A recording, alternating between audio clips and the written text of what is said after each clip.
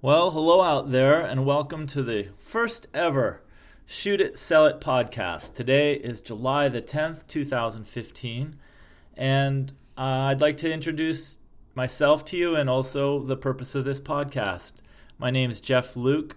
I'm a Seattle photographer. I specialize in taking pictures of people, and I also have a website called animaldonut.com.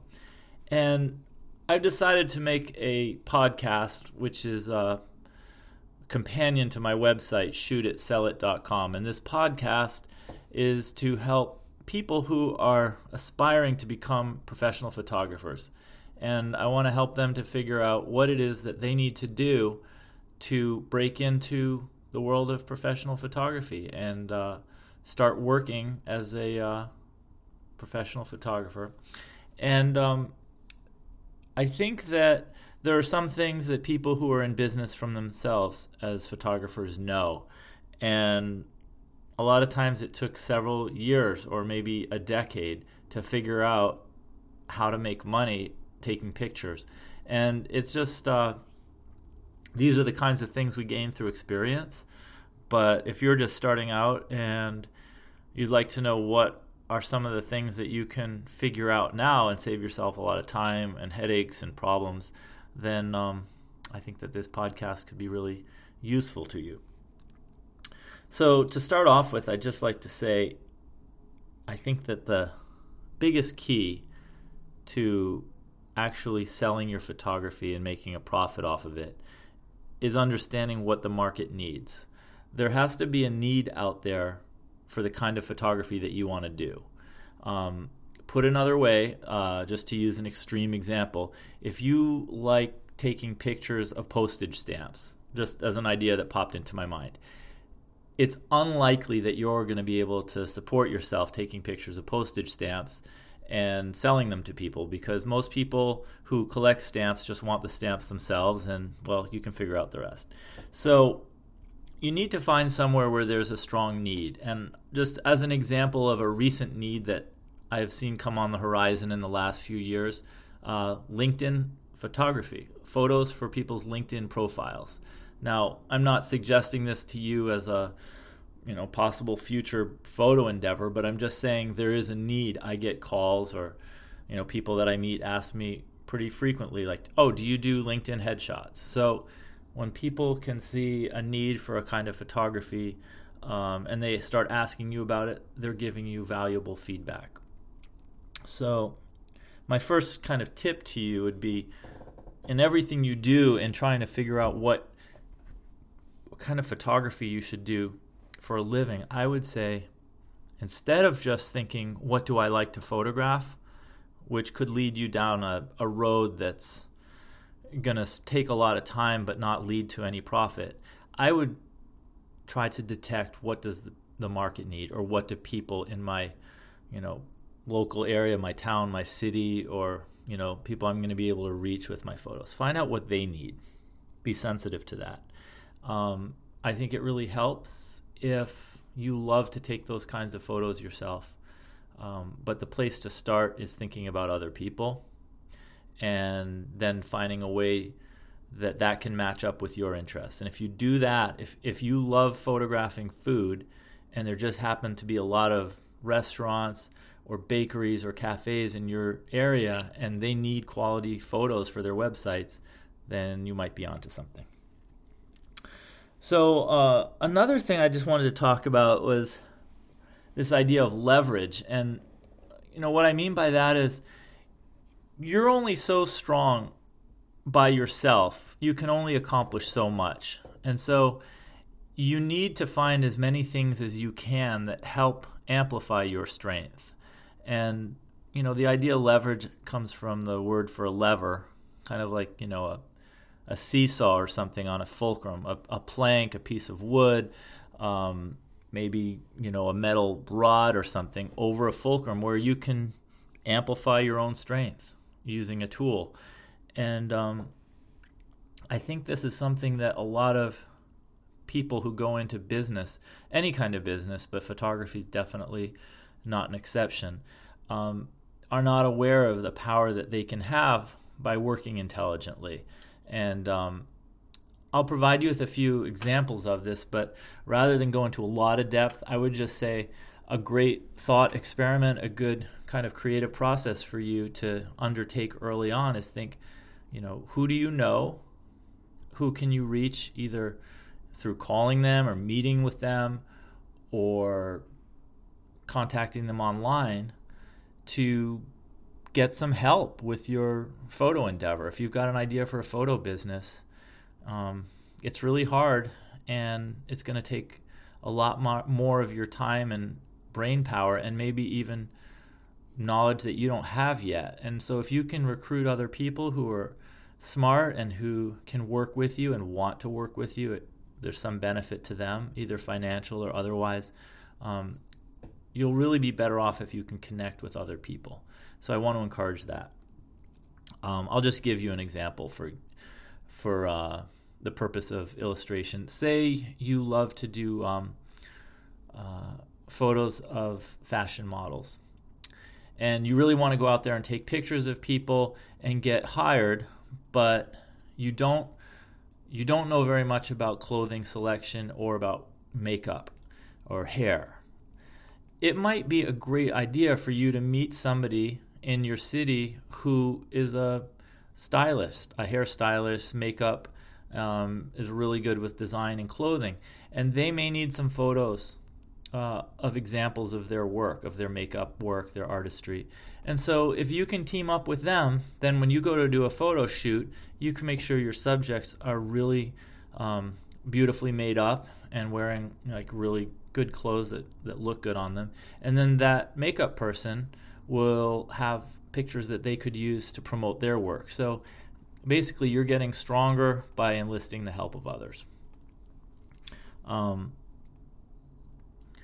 I had a project I was working on the side of the house the other day, and I had this huge cement slab of rock, and I was trying to move it about 2 or 3 feet from one area in a walkway to another, and the thing weighed like 400 or 500 pounds. It was so heavy, and I was trying to figure out as early in the morning how was I going to move it, and I needed at least 4 or 5 people to help lift this thing and carry it over to where it needed to go. And I tried really hard to do it myself, lifting it just a little bit at a time, couldn't even budge it. But I was able to find a 2x4, big plank of wood, and some bricks, which I used to make a fulcrum, like a center point that I could use to create a leverage and to create leverage. And I was able to lift one side of the rock and then, this big tablet, and then stick some rocks underneath it, some other bricks and some rocks I had nearby. And then I was able to lift the other end using this lever and stick some rocks under it. And once I got the thing about a foot off the ground, I was able to basically use the lever to kind of shimmy it over to the side, little by little. And a half hour later, I had moved this like 500-pound piece of rock, this huge tablet, and it was a good example for me. It helped me figure out that there are ways that I could amplify my own strength just by kind of thinking about it and figuring it out.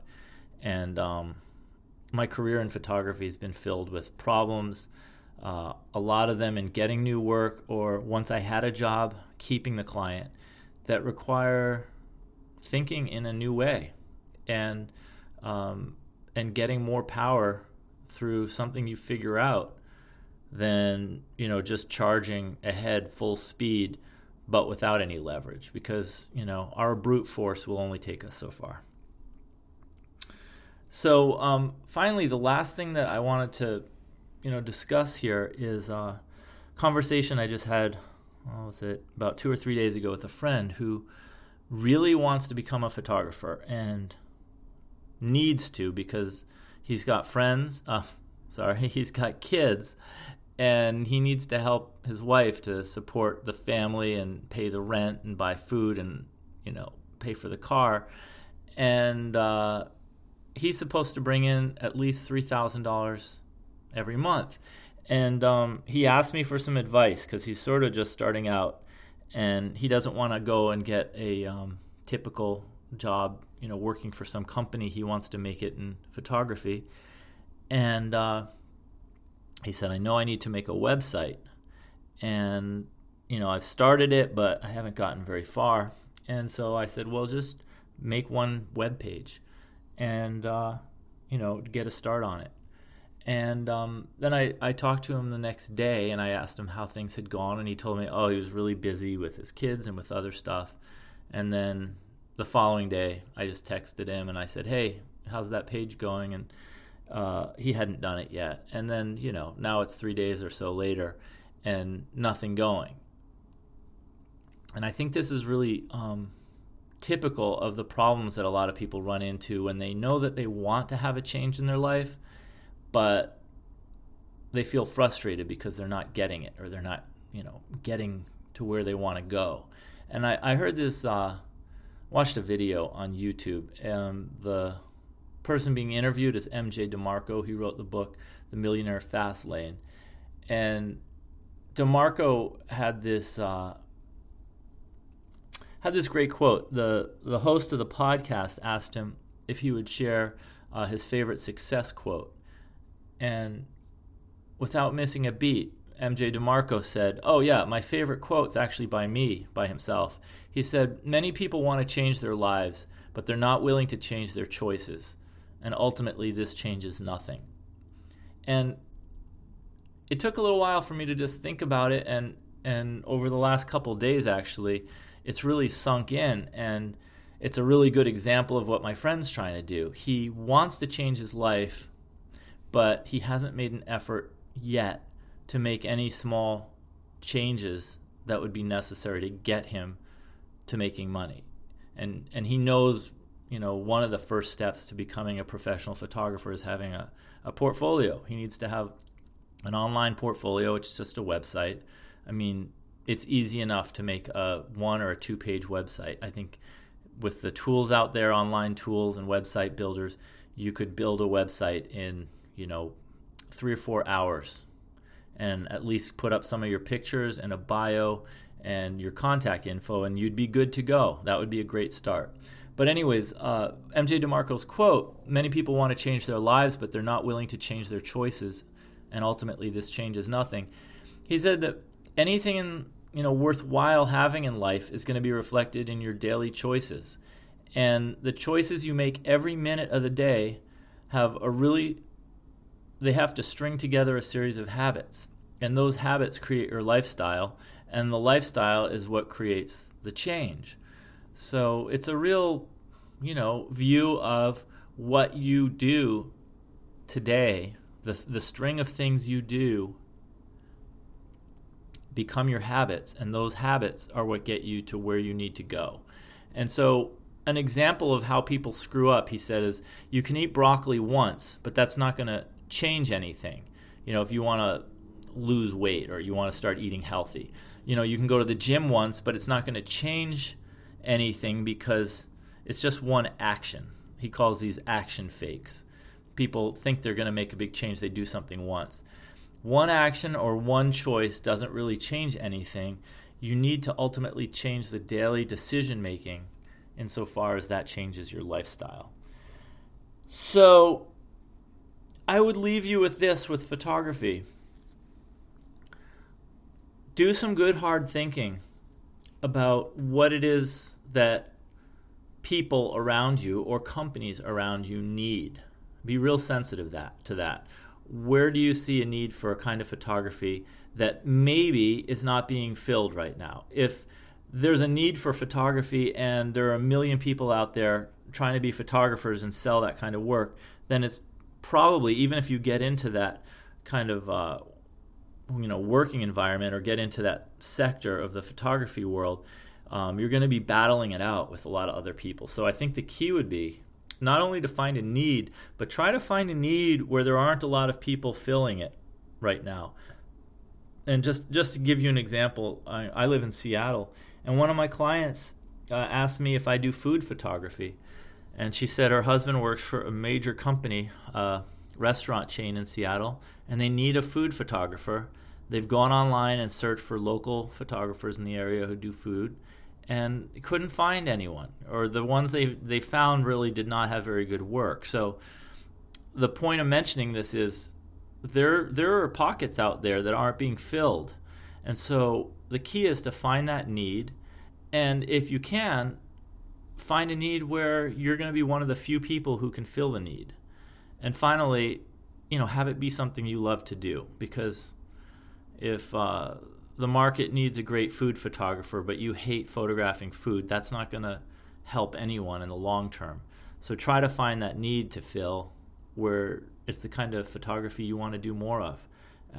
And then, make a website and fill it with pictures of that thing, and start calling, start emailing, and set up some face-to-face time and show the people what you're all about, what you want to do, and how you can help them further their goals by shooting pictures for them. So anyways, that brings to a close this first edition of the Shoot It, Sell It podcast. Thank you so much for checking it out and listening. I hope it's been useful for you.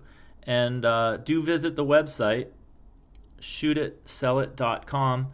And when you go there, you can type in your email address and download a free guide of 17 things that will help you in your quest to become a professional photographer. This is Jeff Luke, and thanks so much for listening. Be sure to check back again soon. Take care now. Bye-bye.